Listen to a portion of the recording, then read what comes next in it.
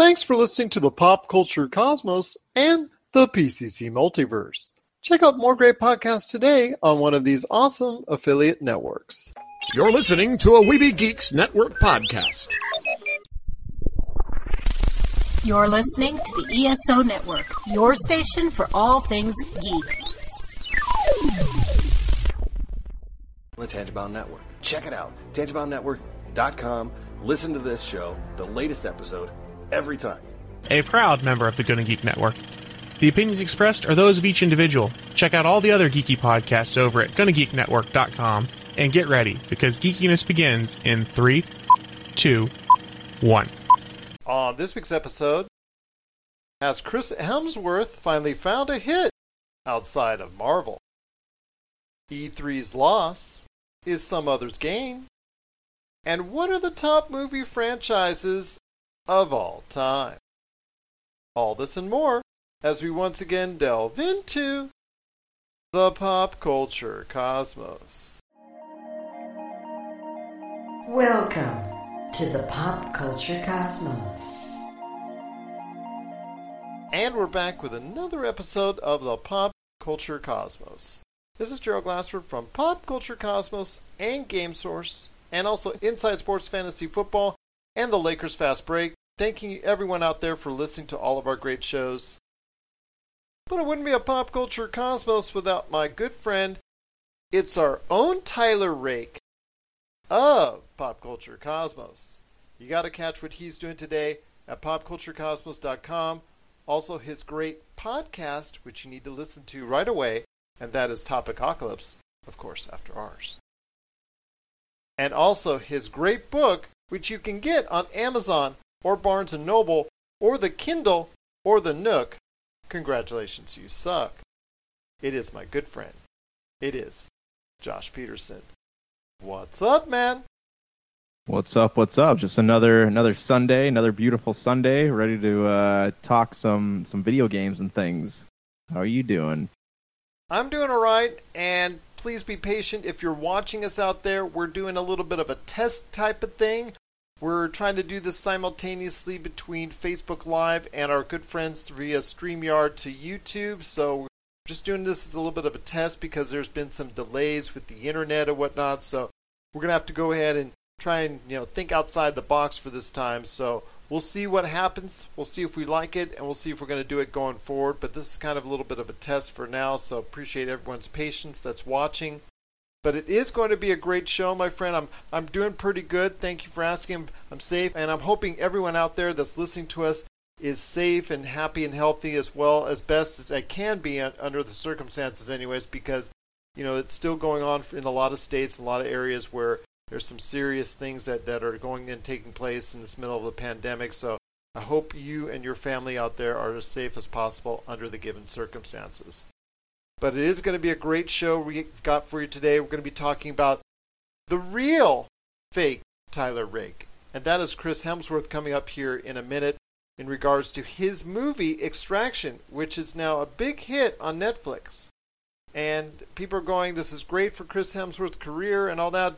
We'll talk about that coming up in a sec. We also got a little bit to talk about when it comes to more movie delays. We've got our list as well of the top 10 movie franchises. And if you're watching us on Facebook Live, you're going to see a sneak peek of that coming up here in a little bit. Josh wants to hit me up on a Final Fantasy remake and which one I would like. And then someone we've actually spoken about on the show, for better or for worse, Jeff Keighley is at it again. We're going to talk about that coming up later in the show as well. But first, my friend, I do want to do some corrections real quick. Naughty Dog, on the controversy with The Last of Us 2, official word came out. The speculation in regards to employees or disgruntled employees or things of that nature, that was kind of put to bed and put to rest as Sony and Naughty Dog in a joint statement pretty much solidified, in their opinion, they're saying that was an outside source that grabbed all the footage and all the synopsis and all the spoilers for Last of Us 2. So I want to ask your thoughts on that, because I don't know if that's better or if that's worse in regards to what's going on with The Last of Us 2, that an outside source got a hold of all this information. Well, it makes you wonder, as an outside source, how are they getting the information? Because obviously if something's coming there's something being leaked from the earth. No, if they're getting information, it's coming from somewhere. They're not just Googling, when is this game coming out or something like that, and getting the information they need. It has to be coming from somewhere. So that being said, there is still a leak in Naughty Dog. It might have been someone else reporting it, but there's still a leak happening, and they're getting sources from somewhere. And I guarantee you, like a company like Naughty Dog, it doesn't have it so anyone can easily, break past their firewalls and pull out whatever they want about whatever they want. And that's just, I don't know. I feel like they're saying it's coming from an outside source. It doesn't really soothe the curiosity at all, because somebody is still leaking that from the inside. And I'm just curious who it is. I have a feeling there's something funky going on, but still, this doesn't dissuade our discussion that we had on the Friday show. And if you want to hear that, that's on the PCC Multiverse on the Pop Culture Cosmos channel right now. And that is the working conditions within the video game industry. Not just Rockstar, not just Naughty Dog, but all over, this idea of crunch. And with Sony and Naughty Dog feeling like they were pinned up against the wall, which I personally did not think that they were. I think they could have still just released the game whenever they wanted to, but they felt like they now had to go ahead and bring it out of hiatus because it was actually on a just a indefinite time period.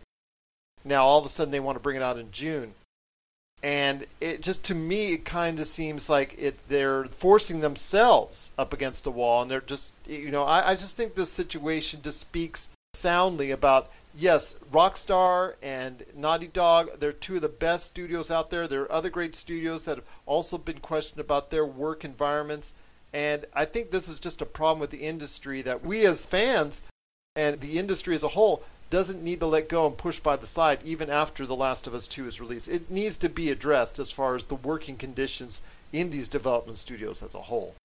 Well, yeah, I mean, that goes back to the point where if, this person is an outside source leaking information, they're getting it from an inside source. And I guarantee you that unless that person is being paid a hefty sum for that, which is not really the case because a lot of game journals are broke anyways, so it's probably coming from somebody who's angry about something and they want to make it known. So yes, there's probably some disgruntled employee and there's something they are in fact disgruntled over. So what is it? Maybe we should call Jason Schreier and have him hide in the planters and Naughty Dog. Maybe he can uncover a few things.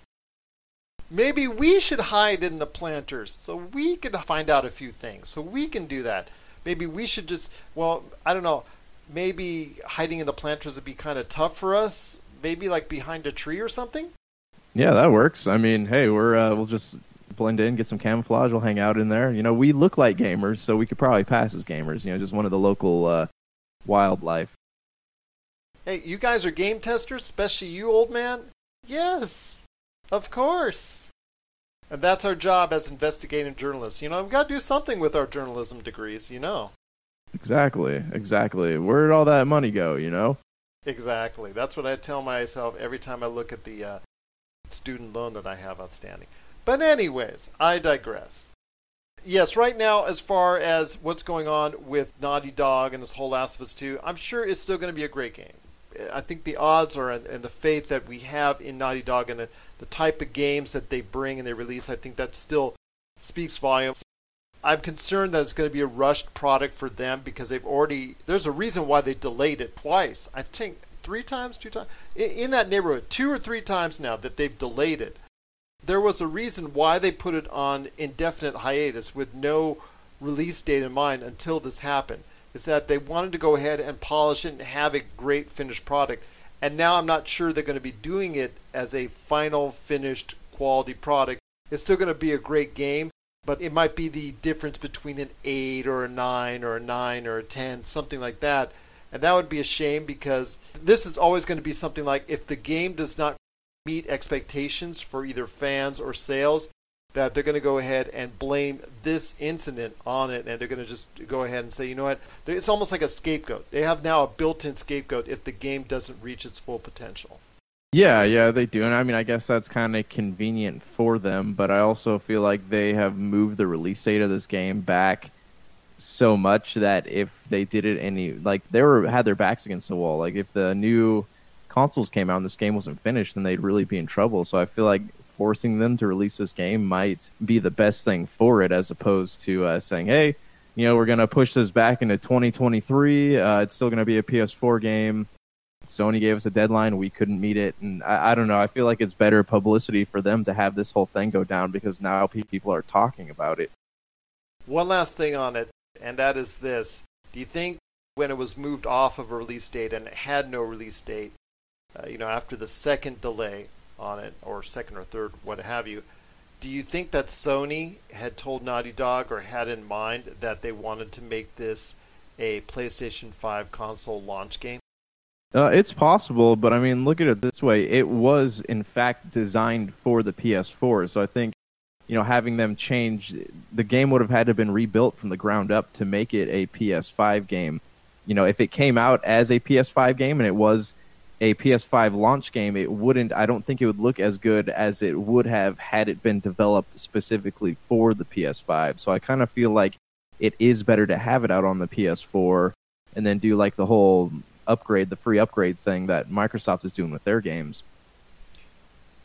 So again, I'll ask everyone out there, are you happy now that The Last of Us 2 is now, just under 2 months away?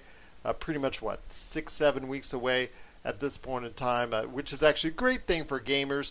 But are you worried at all that the quality of the game might suffer because of the incident that happened last week in regards to some leaked information and also leaked video game footage that was not intended to be released by what Sony and Naughty Dog is claiming to be outside sources? Share us your thoughts, popculturecosmos at yahoo.com.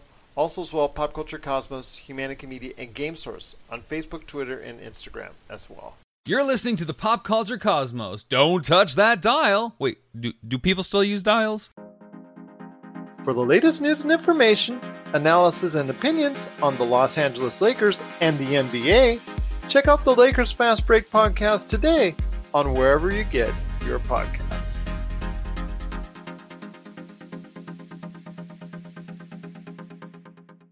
Well, my friend, I wanted to ask you also as well, while we're here talking about some great things going on within the world of pop culture, about Extraction. And as someone who has dipped into the waters of Netflix, I'm sure you've heard right now of that Extraction is the latest thing going on Netflix as far as volume, as far as fans loving it, as far as interest into it. And this plays into the fact that it stars Chris Hemsworth as, of course, the given action name, which I was joking in the beginning with you, Josh, Tyler Rake. What a name. Tyler Rake. And I wanted to ask you this. When it comes to Extraction, this is probably, maybe you could say Snow White and the Huntsman, but probably the biggest non-Marvel hit for Chris Hemsworth ever. Because he has an absolute string and long line of losers. I felt really bad for the guy because he has very, very, very good comedic timing. I think from a comedic standpoint, he's extremely good. Obviously, we've seen that from the Thor movies. I've really been impressed with his work. I mean, maybe you could also put the Star Trek 2009 because he was in the beginning of that and one of the best opening sequences to a film I've ever seen in the 2009 reboot of Star Trek. But there's been a string of bad movies that he's been a part of for quite some time outside of the Marvel Cinematic Universe.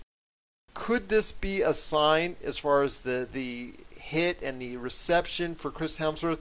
Maybe he should start thinking about going to movies like they're going straight to streaming. Do you think he should continue as far as his box office string of movies that he's been doing outside of Marvel? Or do you think maybe the Netflix thing is the way to go for the foreseeable future? Was the movie bad? Did you watch it? I have watched parts of it. I think the movie is okay. It's getting okay reviews, but as similar to what we saw with Ryan Reynolds in a movie that was roasted by critics in the latest Michael Bay film that he did. And that movie has done extremely well on Netflix, and so much so that he's signed for more projects down the road on Netflix. It's the same thing. Action movie. In fact, Ben Affleck. We talked about the movie that he did last year. That was an action movie. Probably would have been roasted over the coals by critics if it had gone to the big screen. same thing goes along. It's these movies that wouldn't be critically received well, that might not find an audience, is finding an audience on the smaller screen in the form of Netflix. In fact, basically, to me, it's these 80s and 90s style action flicks, or maybe even early 2000s like Taken style action flicks, that are now finding a new audience on Netflix that maybe wouldn't on the big screen at this point in time. Well, I mean, I feel like those expendable type films, like, they are better experience on something like Netflix, right? Because you're not losing any money by going to see it. You're not, you're not paying the $5 to $7 or $8 VOD costs of watching the film. You're not paying $17 to watch it in movie theaters. You're just paying your monthly subscriptions. It's there. You might as well watch it. And for that reason, I think those over the top action films are better suited for Netflix as opposed to a theater run. And if that's the case, if they're getting viewed by so many people, it might be. I'm not saying that actors should just do Netflix films, but if they want to go out and try new things that aren't going to pigeonhole them into one role or another, kind of like Thor, then Netflix might be the right place to do something like that. If you just want to kick back and have some fun, like it seems like what Chris Hemsworth and Ryan Reynolds are doing, that is the right place to do it. Because I guarantee you, should Chris Hemsworth decide to go out and do something that's big budget outside of Netflix, people will still go watch it. Same thing with Ryan Reynolds. Like, Ryan Reynolds can make a movie about nothing and people will still go watch it. Doesn't matter where it is. Netflix is a good place for things like that. I disagree with you on that. What? With Chris Hemsworth and Ryan Reynolds, they both made movies in recent past. With the latest Men in Black for Chris Hemsworth. Chris Hemsworth has also made a ton of movies. In fact, I've got his profile up right now. When you consider 12 Strong, Ghostbusters, Black Hat, I mean, there's a string of losers for Chris Hemsworth. And for Ryan Reynolds, Life, and there's a couple others. Although Hitman's Bodyguard was a good enough hit so that they're making a sequel for that. I understand that, but Ryan Reynolds' career outside of Deadpool as of late has been kind of hit and miss. I think Free Guy, that you and I both want to see, is something that I think will be the litmus test to where Ryan Reynolds' popularity is at when it comes out later this year. At least it's scheduled to come out later this year. I think Free Guy is something that is going to play very well or be a quick miss for him. So I'm hoping that will work because it looks really terrific as far as a film from our vantage point. But they both had their hits and misses when it comes to the big screen outside of their Marvel counterparts. But imagine, if you will, if those movies that were misses on the big screen, if they were on Netflix, do you think the number of viewers would have increased drastically for those films? Absolutely. I could right now. Life, with the great cast that it had on, I thought it was a really solid cast. I was part of that film, and that movie tanked because the movie just didn't play very well, didn't review very well. I thought that movie on a Netflix format would have been similar to what you saw with the Cloverfield Paradox, which was an awful movie that would have tanked at the theaters, but again, was made out to be a big hit because got the commercial on Super Bowl Sunday, and right there and then people wanted to go ahead and see it on Netflix, so it became a huge, massive hit. If Life would have had that same type of release, I think it would have been a massive hit. So you're right. Any big name at this point in time that we're familiar with, whether it's the Will Smiths, whether it's the Chris Hemsworth, whether it's the Ben Afflecks, whether it's the Ryan Reynolds, when they're doing movies that are like quality-wise, it's best to go ahead and put those movies out on streaming formats, especially Netflix right now, because people are just eating it up.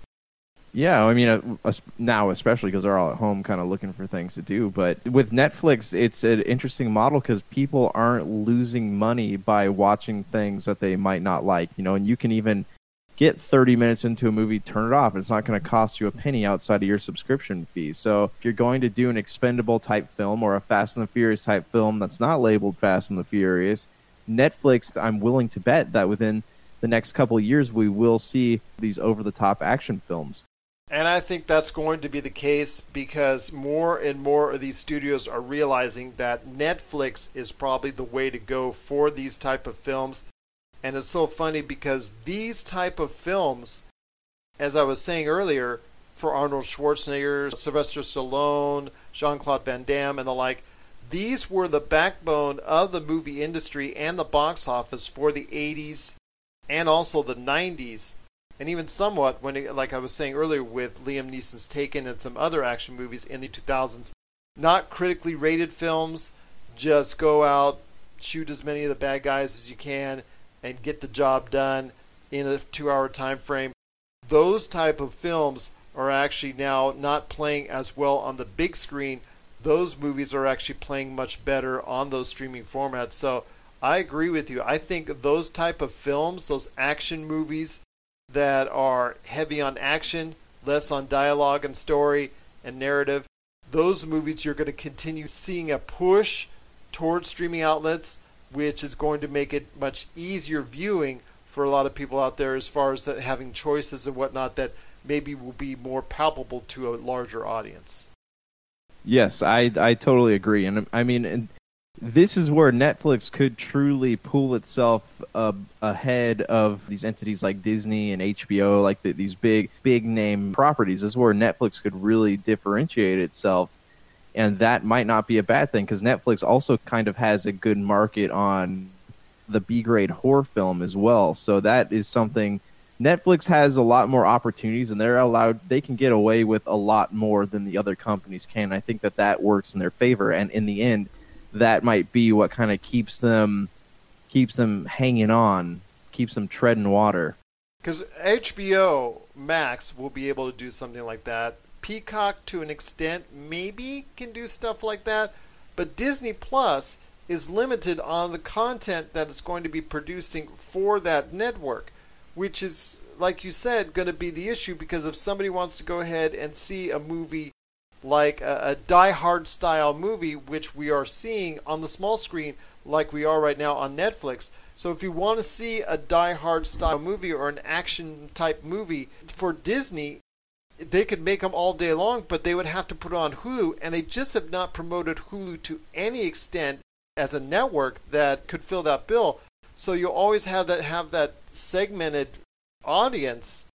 And with Netflix, like you said, Netflix is an all-in-one thing where you could go ahead and find kid stuff, where you can go ahead and find anime, you can go ahead and find science fiction, you can go ahead and find action, you can go ahead and find television shows from the past, you can go ahead and find television shows specifically made for Netflix. I don't mean to be advertising for Netflix in a way, but I'm just telling you that's what you can go and you can find. It's just a matter of taste. That's what, like you said, I agree with you. That's what's going to hold Disney Plus back from becoming the number one entity. If anything holds it back from being the number one entity, is that they cannot fit as many niches of an audience as Netflix can, and ultimately that might be what keeps them number two. Yeah. I mean, because look at it this way too. Like, look at how many stones Netflix threw before something like shattered a glass house and got the attention of everybody. Look at something like Stranger Things, An American Haunting. Like those shows are big now. People love them. They have their own cult followings. Like Netflix had made several garbage stuff before that, and then they make these properties. So all they really got to do is like try enough things, and eventually one of them is going to become a smash hit. And I think that like you said, that is going to be what holds the other big companies at bay, at least for the time being. Could you relate it in video game terms to something like being the Nintendo Wii of streaming markets right now when it comes to Netflix, where Netflix is only concerned about just having a lot of stuff, just having a lot of content. Doesn't have to be great, doesn't have to be good. They've got enough great stuff there. They've got enough bad stuff there. They're trusting that the viewers are going to find something there that's for them, whether or not it's been critically hailed or critically panned. Could you equate it in that something? Because when the Wii at its height was the most popular thing around, I mean, there was a ton of shovelware that was just truly garbage heading to there, but it was just stuff that people could play.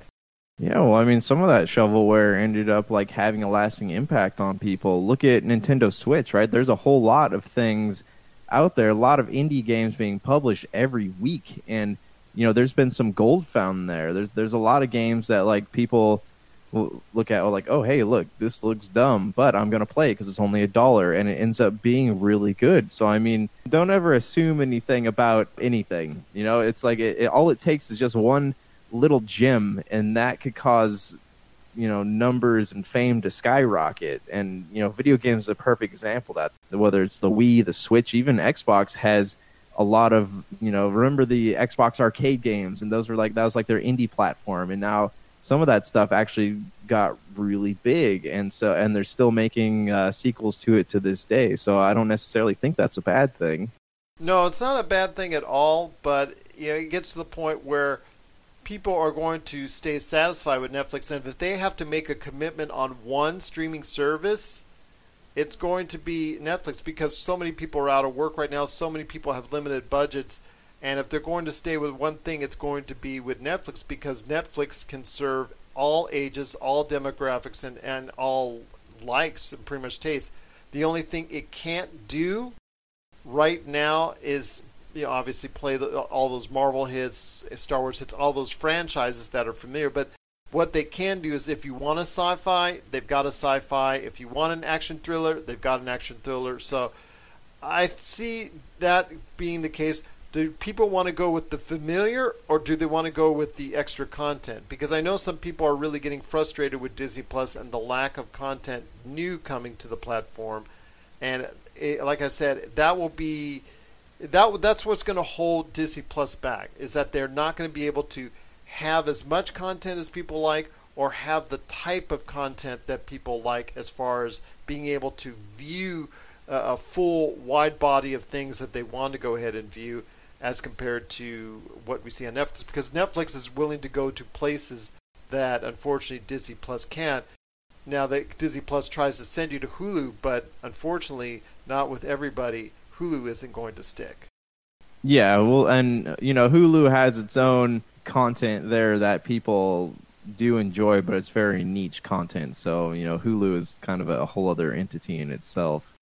That it is, my friend. And with HBO Max on the horizon and Peacock already here in some amount, to some viewers anyways, it's going to get even more muddled with all the different outlets that are there. CBS All Access, everybody knows the deal as far as all these streaming outlets that are out there, even smaller outlets like Quibi and all that. It's just so many different choices and so many different options that people have. But for the foreseeable future, I think that these movies that they're producing, whether or not you think they're good, whether or not you think they're bad, it doesn't matter. I mean, if they're throwing stars out there like Chris Hemsworth in Extraction, and if he's finding success that he hasn't been able to find of late outside the Marvel Cinematic Universe in there. And same thing with Ryan Reynolds, who's finding a lot of success there as well.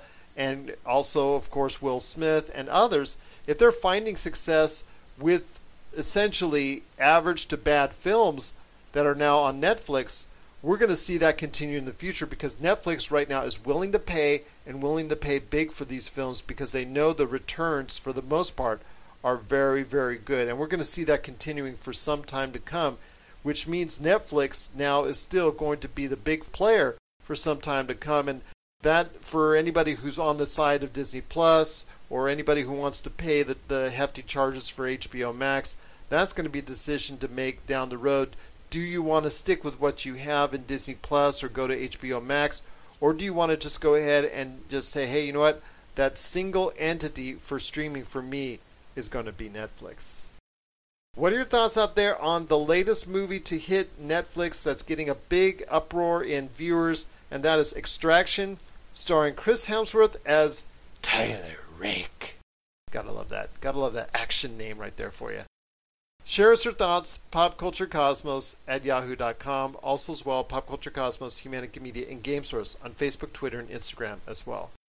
Well, coming up next on the back end of the show, we're going to be talking about our top 10 movie franchises. Also as well, Jeff Keighley is at it again. And what Final Fantasy would I like to see remade? We're going to talk about that coming up on the back end of the show. This is the Pop Culture Cosmos.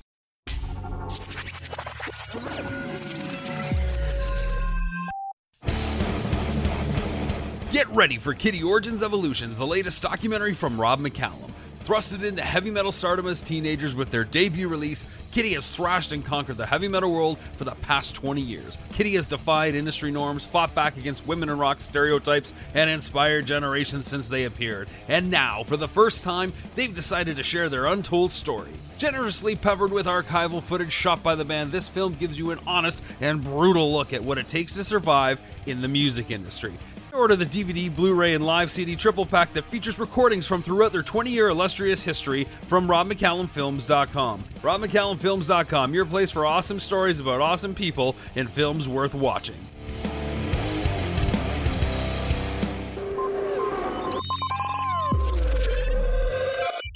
And we're back with the Pop Culture Cosmos. It's Gerald Glassford coming right back at you here. Cannot thank you enough for listening to all of our great programs. Okay, Josh. I want to go ahead knee deep into it right now. People always ask us what are those great movie franchises that I think are out there. And this is our opinion only. This isn't by dollar amount or whatnot. This to me is by quality of films and the overall satisfaction. And I know it's a consumer that you've had as well. These franchises and the mark they've left on us. For the most part. Some of it for me is based off of rating and how well thought of as well. So I want to hear your thoughts. First off, your list of the top 10 movie franchises of all time.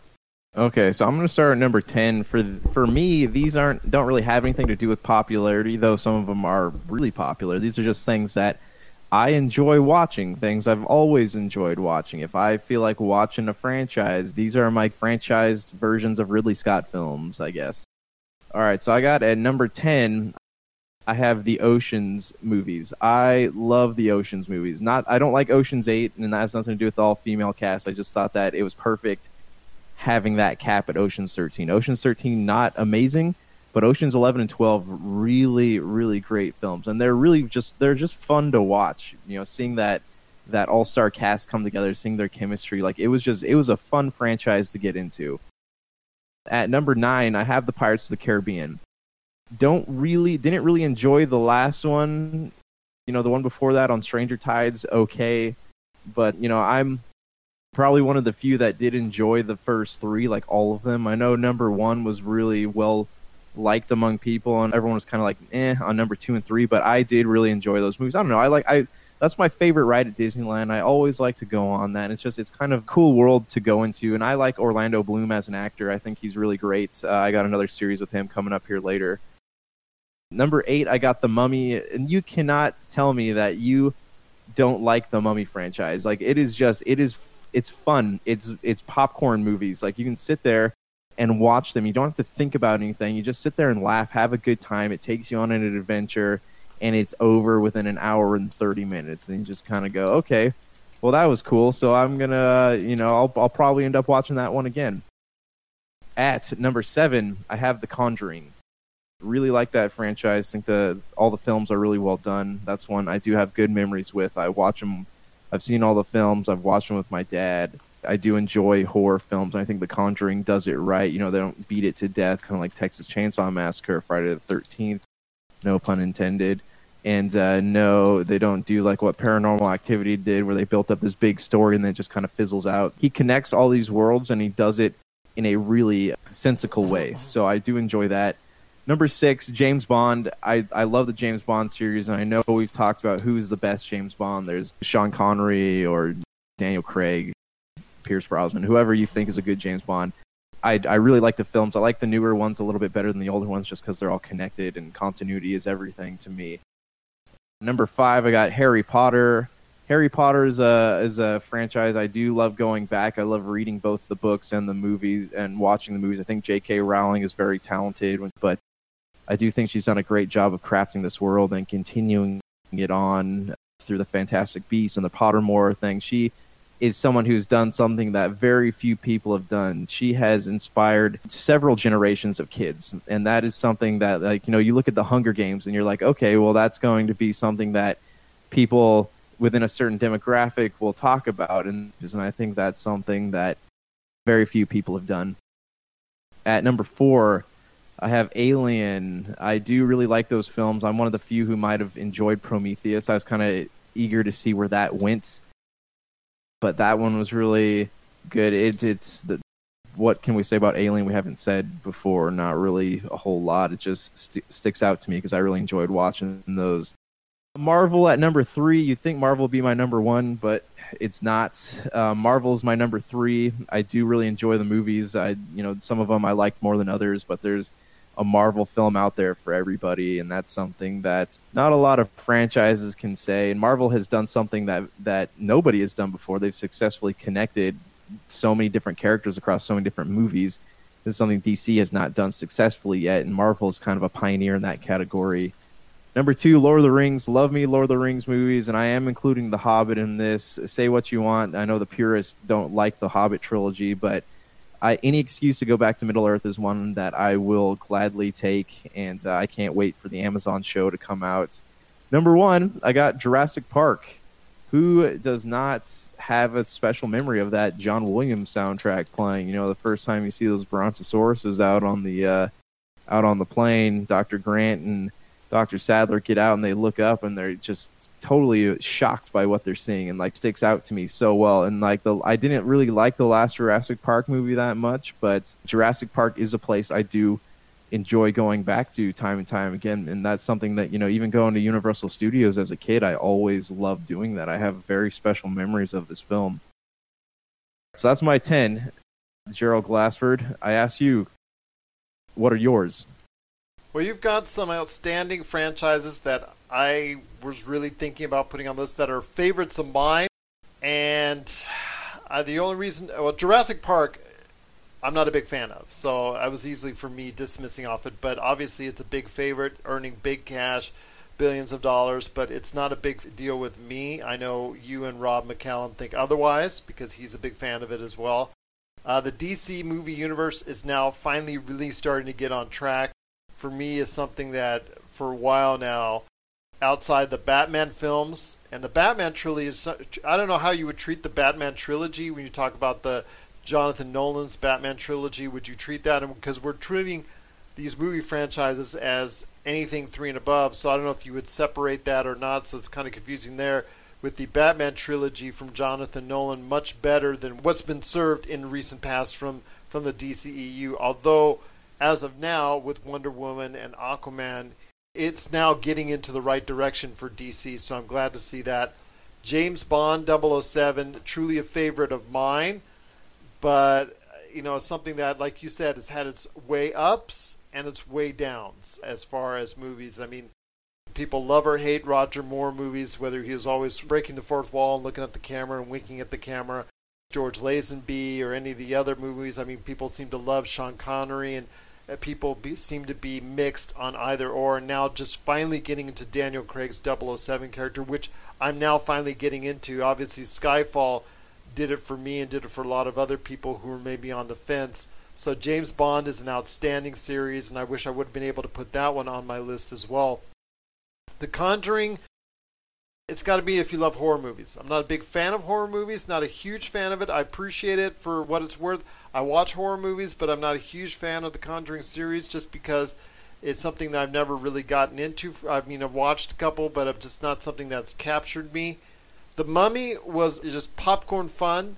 A lot of fun, number 1 and 2, and then it fell off a cliff at number 3. I think that's probably why it didn't make my list, because number 3 is just such a movie poo-poo. Pirates of the Caribbean is something that outstayed its welcome. I think is pretty much what we can say about that one. I love the ride too. My daughters and I, my family, we every time we go to a Disneyland or Disney World, we go on it. Would you say that the first 3 were okay though? Would you say that they were decent films? Yeah, they were pretty decent films. And the Jack Sparrow character was somebody that was good, very good character, very entertaining. But it had a story and a plot line and some interesting side characters that were keeping you invested in the films. Once those side characters started to get stale, once the story started to get stale, and once Jack Sparrow became a caricature of himself, the movies just seemed to like that as far as the Pirates of the Caribbean is concerned for me. The ocean movies for me, I love them. I watch them every time they're on TV, and that includes Ocean's 8, which I really enjoyed as well. Put that on par with Ocean's 13. If I would put Ocean's 8 and Ocean's 13 as far as equal footing, I'll watch them, and I have no problems watching them at all. Ocean's 11 is really good, but Ocean's 12 is the best of the bunch. I'm just going to tell you right now, Ocean's 12 is the best of the bunch. They're all watchable films with me, so you're right. That was very close for me putting on there, but yeah, Ocean's 12 was the best for me. Would you say with Ocean's 12 that Ocean's 12 is kind of like a different genre than Ocean's 11? Like it had a far more serious tone, and it felt very cool, whereas Ocean's 11 was kind of chaotic and funny. It reminded me a little bit more of Snatch, but Ocean's 12 had a totally different tone to it. It did. It was very slick in its presentation. I think because of the European flavor that was added into it, I just think that overall it was a much more... In fact, I think with Soderbergh and the whole crew and whatnot, now that they went through Ocean's 11, and that Ocean's 11 was more fun, more upbeat, more perky. Ocean's 12 was more desperation. There was more grittiness to it. There was more sly humor. It was a more intellectual film than Ocean's 11, and I think that's why I like it better, is because something that it really plays to you. And the deception, even though there was deception in Ocean's 11, Ocean's 12 took it up to an even higher level, which I really truly appreciated. Ocean's 13 tried to do some of that, didn't quite work out, although it's still a pretty good movie. And Ocean's 8 tried to do some of that as well, and that's still a pretty good movie for me. Yeah, the Ocean series is a really solid one, and I recommend people going out of the way to check any of those films out. So we want to go ahead into my list, and number 10, we're going to go with, and this is not my favorite movie franchises. I'm going to tell you right now, these are not based on my favorite movie franchises. These are the ones I think are the top 10 based on fan response or fan respect that's out there. And number 10 is Despicable Me, because the Despicable Me series has been something that a lot of people have enjoyed, especially now when you got the new Minions movie that's being moved, so you don't know when that's coming out. But that's something that Despicable Me movies has been very entertaining, and I think looking forward to more great things from the Despicable Me and Minions, which you got to put in the mix as well. Number 9 is Star Trek, and that's because Star Trek is all over the place. I still hear people today that have never watched a Star Trek movie or never watched the Star Trek series. I hear that more often than I think I'd like to hear. I'd love to see people get into Star Trek a lot more, especially the first two rebooted films, Star Trek and Star Trek Into Darkness. They want to get something that's a great modern feel. J.J. Abrams doesn't exactly love Into Darkness. I like Into Darkness a lot more than he does, I think. But the rebooted Star Trek is something that I think is a really fun film to get into, really well made, dots a lot of I's, crosses a lot of T's. It's the movie that I was hoping some of the Star Wars movies that he was a part of would have been more like. If he was trying to make it like that, I think it would have been great, but unfortunately didn't quite work out the way he wanted it to. But Star Wars, the reboot 2009 especially, then you go back to Star Wars 2 as far as from the original crew, The Wrath of Khan, that is one of my favorite films of all time. So there's been some highs, there's been some definite lows with those films, so it depends on which ones you like. But yeah, overall, I think you would have to throw Star Trek in there in some form or fashion, and it goes on the back end. Number 8 is Hunger Games, and Hunger Games for me is solid. It's solid viewing, solid watching, tells a good narrative. Kind of breaks down on the end when they did the part 1 and the part 2 of the last two films. Obviously the greed kicked in, and they felt like, the studio went like, we're going to go ahead and break down this in two parts, as we're seeing from a lot of stuff, like for instance another series coming up here in a second where maybe it shouldn't have been broken down to two parts. It kind of was like fragmented, so to speak. I don't think there was enough there to go ahead and break it into two parts, but you know what, with the Hunger Games, until it reached that point, it was still a very good series of films, and something a lot of people enjoy. And obviously it generated a lot of income, so much so that they're going to be planning a prequel at some point in time in the near future, so you will see a prequel to the Hunger Games at some point. Number 7 is the Harry Potter series. I'm not a big fan of the Harry Potter series, but I respect the movies. Obviously a lot of fans all over the world has done so much, the volume of dollars in the box office, and a lot of people love the Harry Potter series. It's watchable to me. I watched it the other day with my family, so it's something that I can sit through and understand and still appreciate. But it's something that a lot of people out there truly love. And like you talking about earlier, Josh, with J.K. Rowling and all that, is something that think a lot of people will enjoy for years and years to come. Number 6 is Raiders of the Lost Ark. We'll see what happens with the Raiders of the Lost Ark 5, which may come out while Harrison Ford is still alive. We're going to have to wait and see on that one. But as everybody knows, if it's odd numbers, it's really good. If it's even number Raiders of the Lost Ark, it's really bad. So we'll have to wait and see what happens. It would be an odd number, I think, so that would be a good sign for Raiders of the Lost Ark fans going forward. Number 5 is the Godfather films, and I know Godfather films will probably be a lot higher, even though Godfather 3 doesn't get the acclaim that Godfather Parts 1 and 2 get. It's not a huge favorite of mine as far as the Godfather series. I'm not a huge fan of it as much as other people are, but I give it enough respect that it should be on anyone's top 10 franchise list. Number 4 is Star Wars, and this one hurt me a lot, Josh. This one really hurt me a lot. Put it that low on the list. And that's simply because when it comes to the movie franchises, there's been 3 very, very good films, including Return of the Jedi. So that original trilogy is really just up there. And then from there, for me, the prequels, for the most part, are not that great, and not that great at all, and to a lot of other people as well. And this recent body of work in these films, as far as ever since The Force Awakens, has produced, for me, only movies that have been okay at best. And that to me is truly the worst part about it for me as a Star Wars fan, as someone who still loves the Star Wars franchise and remembers it so fondly. Even to this day, I love so many aspects of the Star Wars franchise outside the movies. And it's unfortunate that the Star Wars movies, even the ones that came out today, are just not meeting the standard that was set so long ago. This is an appropriate conversation because Monday is Star Wars Day. And also, Disney's putting up a bunch of Star Wars films that weren't previously released on Disney Plus, if the rumors are to be believed. But yeah, I think that Star Wars, we've talked about this before. Star Wars has become more, ever since Disney acquired them, it's become more of a machine than a story. There was this big dramatic space opera that sparked the imaginations of millions of people around the world, and then Disney saw it as a cash machine, and even the actors were upset about that. But Disney saw it and just kept going, want more,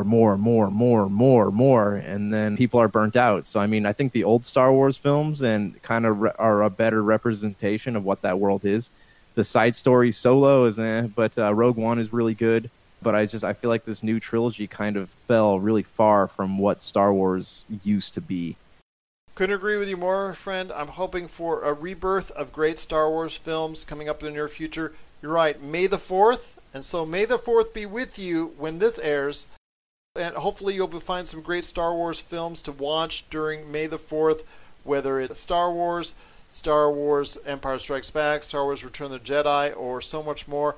And I know Star Wars Rise of Skywalker is going to be headed to Disney Plus as you hear this on Monday. So, if you like that movie, which we, Josh and I kind of really could have taken it or left it, but be that as it may, it's still something that if what's out there, it's going to be new content fresh on Disney Plus. So enjoy all the Star Wars content, and hopefully you will have a great May the 4th as well.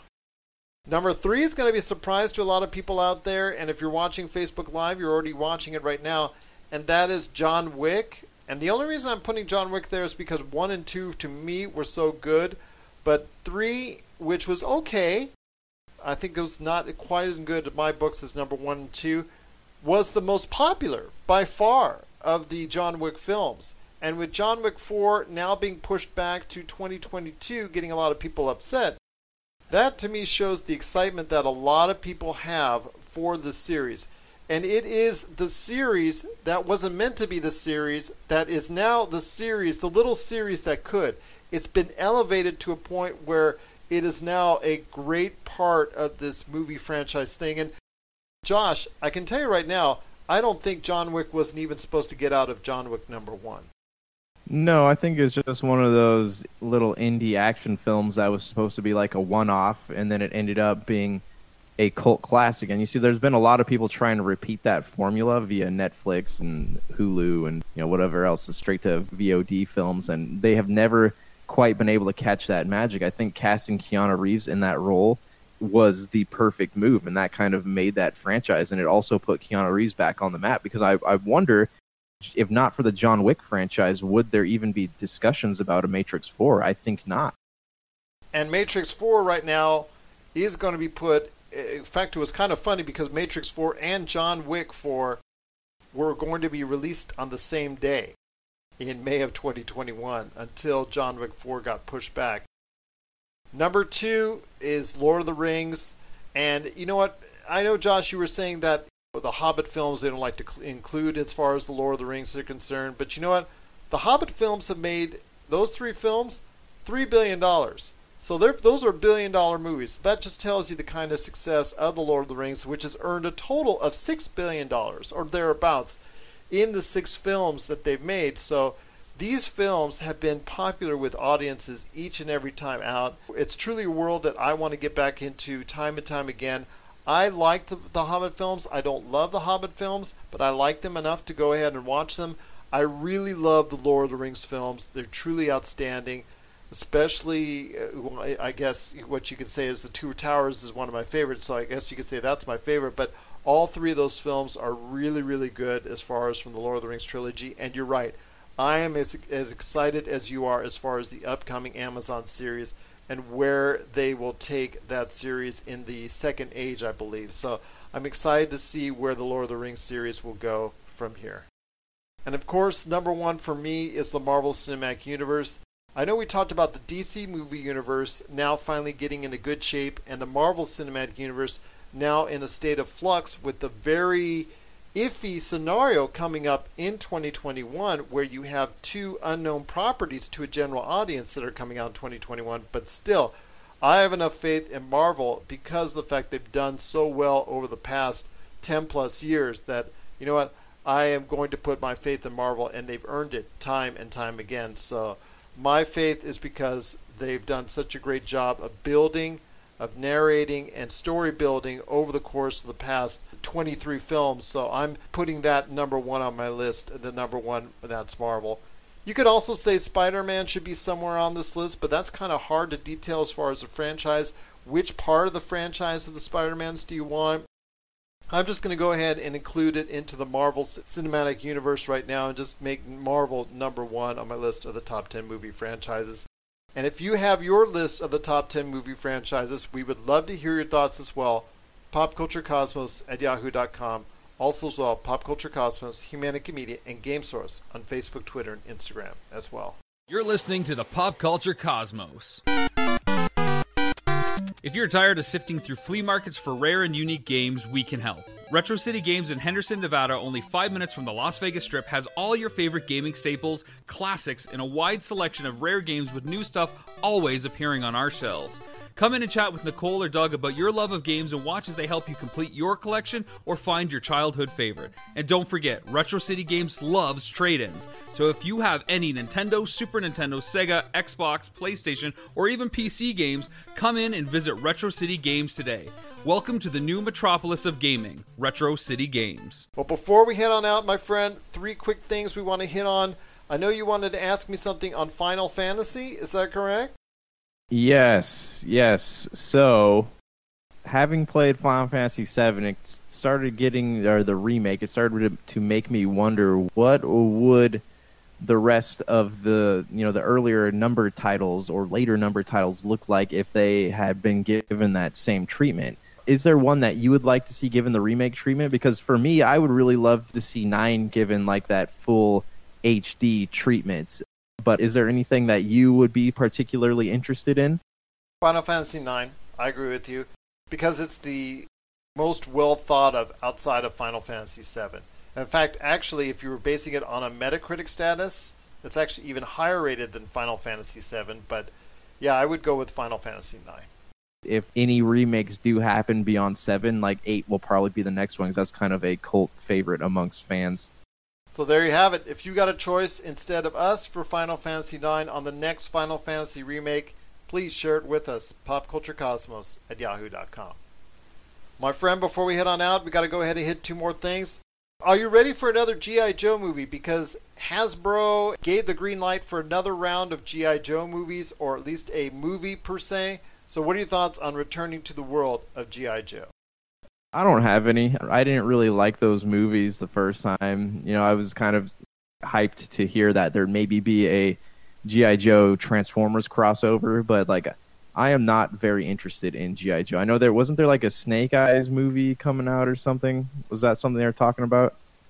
They were talking about a Snake Eyes movie. I know also as well Transform movie has been greenlit for I think a 2022 release, if I'm not mistaken, or 2023. So there is a Transformer movies, of course, coming on the way as well. But yeah, Snake Eyes is something I think was talked about and in some type of development at some point in time. So yes, I think that's something that may be still kept in the fray or maybe not. But a G.I. Joe movie is in development with Hasbro and all that. So whether you like it or not, those first two movies, the G.I. Joe movies, were kind of cheesy. But maybe if done a little bit better, they'll be sticking a lot more this time around. Last but not least, my friend, it is Jeff Keighley. Your friend and mine, Jeff Keighley. E3 is not arriving this year. E3 is taking the year off due to the effects of coronavirus, but that hasn't stopped entities like IGN from doing their own thing. And then Jeff Keighley is now doing a extended look with developers and gamers and things of that nature, doing his own thing after he said he wasn't going to even be at E3 and he canceled out of his Coliseum thing. So I want to hear your thoughts on Jeff Keighley being coerced back into a summer spotlight with gaming. I feel like Jeff Keighley is kind of like the used car salesman of gaming. He will do anything to make a quick buck. He wants to be relevant, and I think that's what he saw an opportunity to cash in on the quarantine thing and, all the quote-unquote digital conferences. And, I'm not opposed to it. And I'm not a huge fan of Jeff Keighley, as you probably noticed from my earlier comments. But I'm not opposed to it. I feel like he's not the only one, though, right? We got the thing from IGN. E3's doing a digital conference. Microsoft's doing their own digital conference. But are these things going to be connected at all?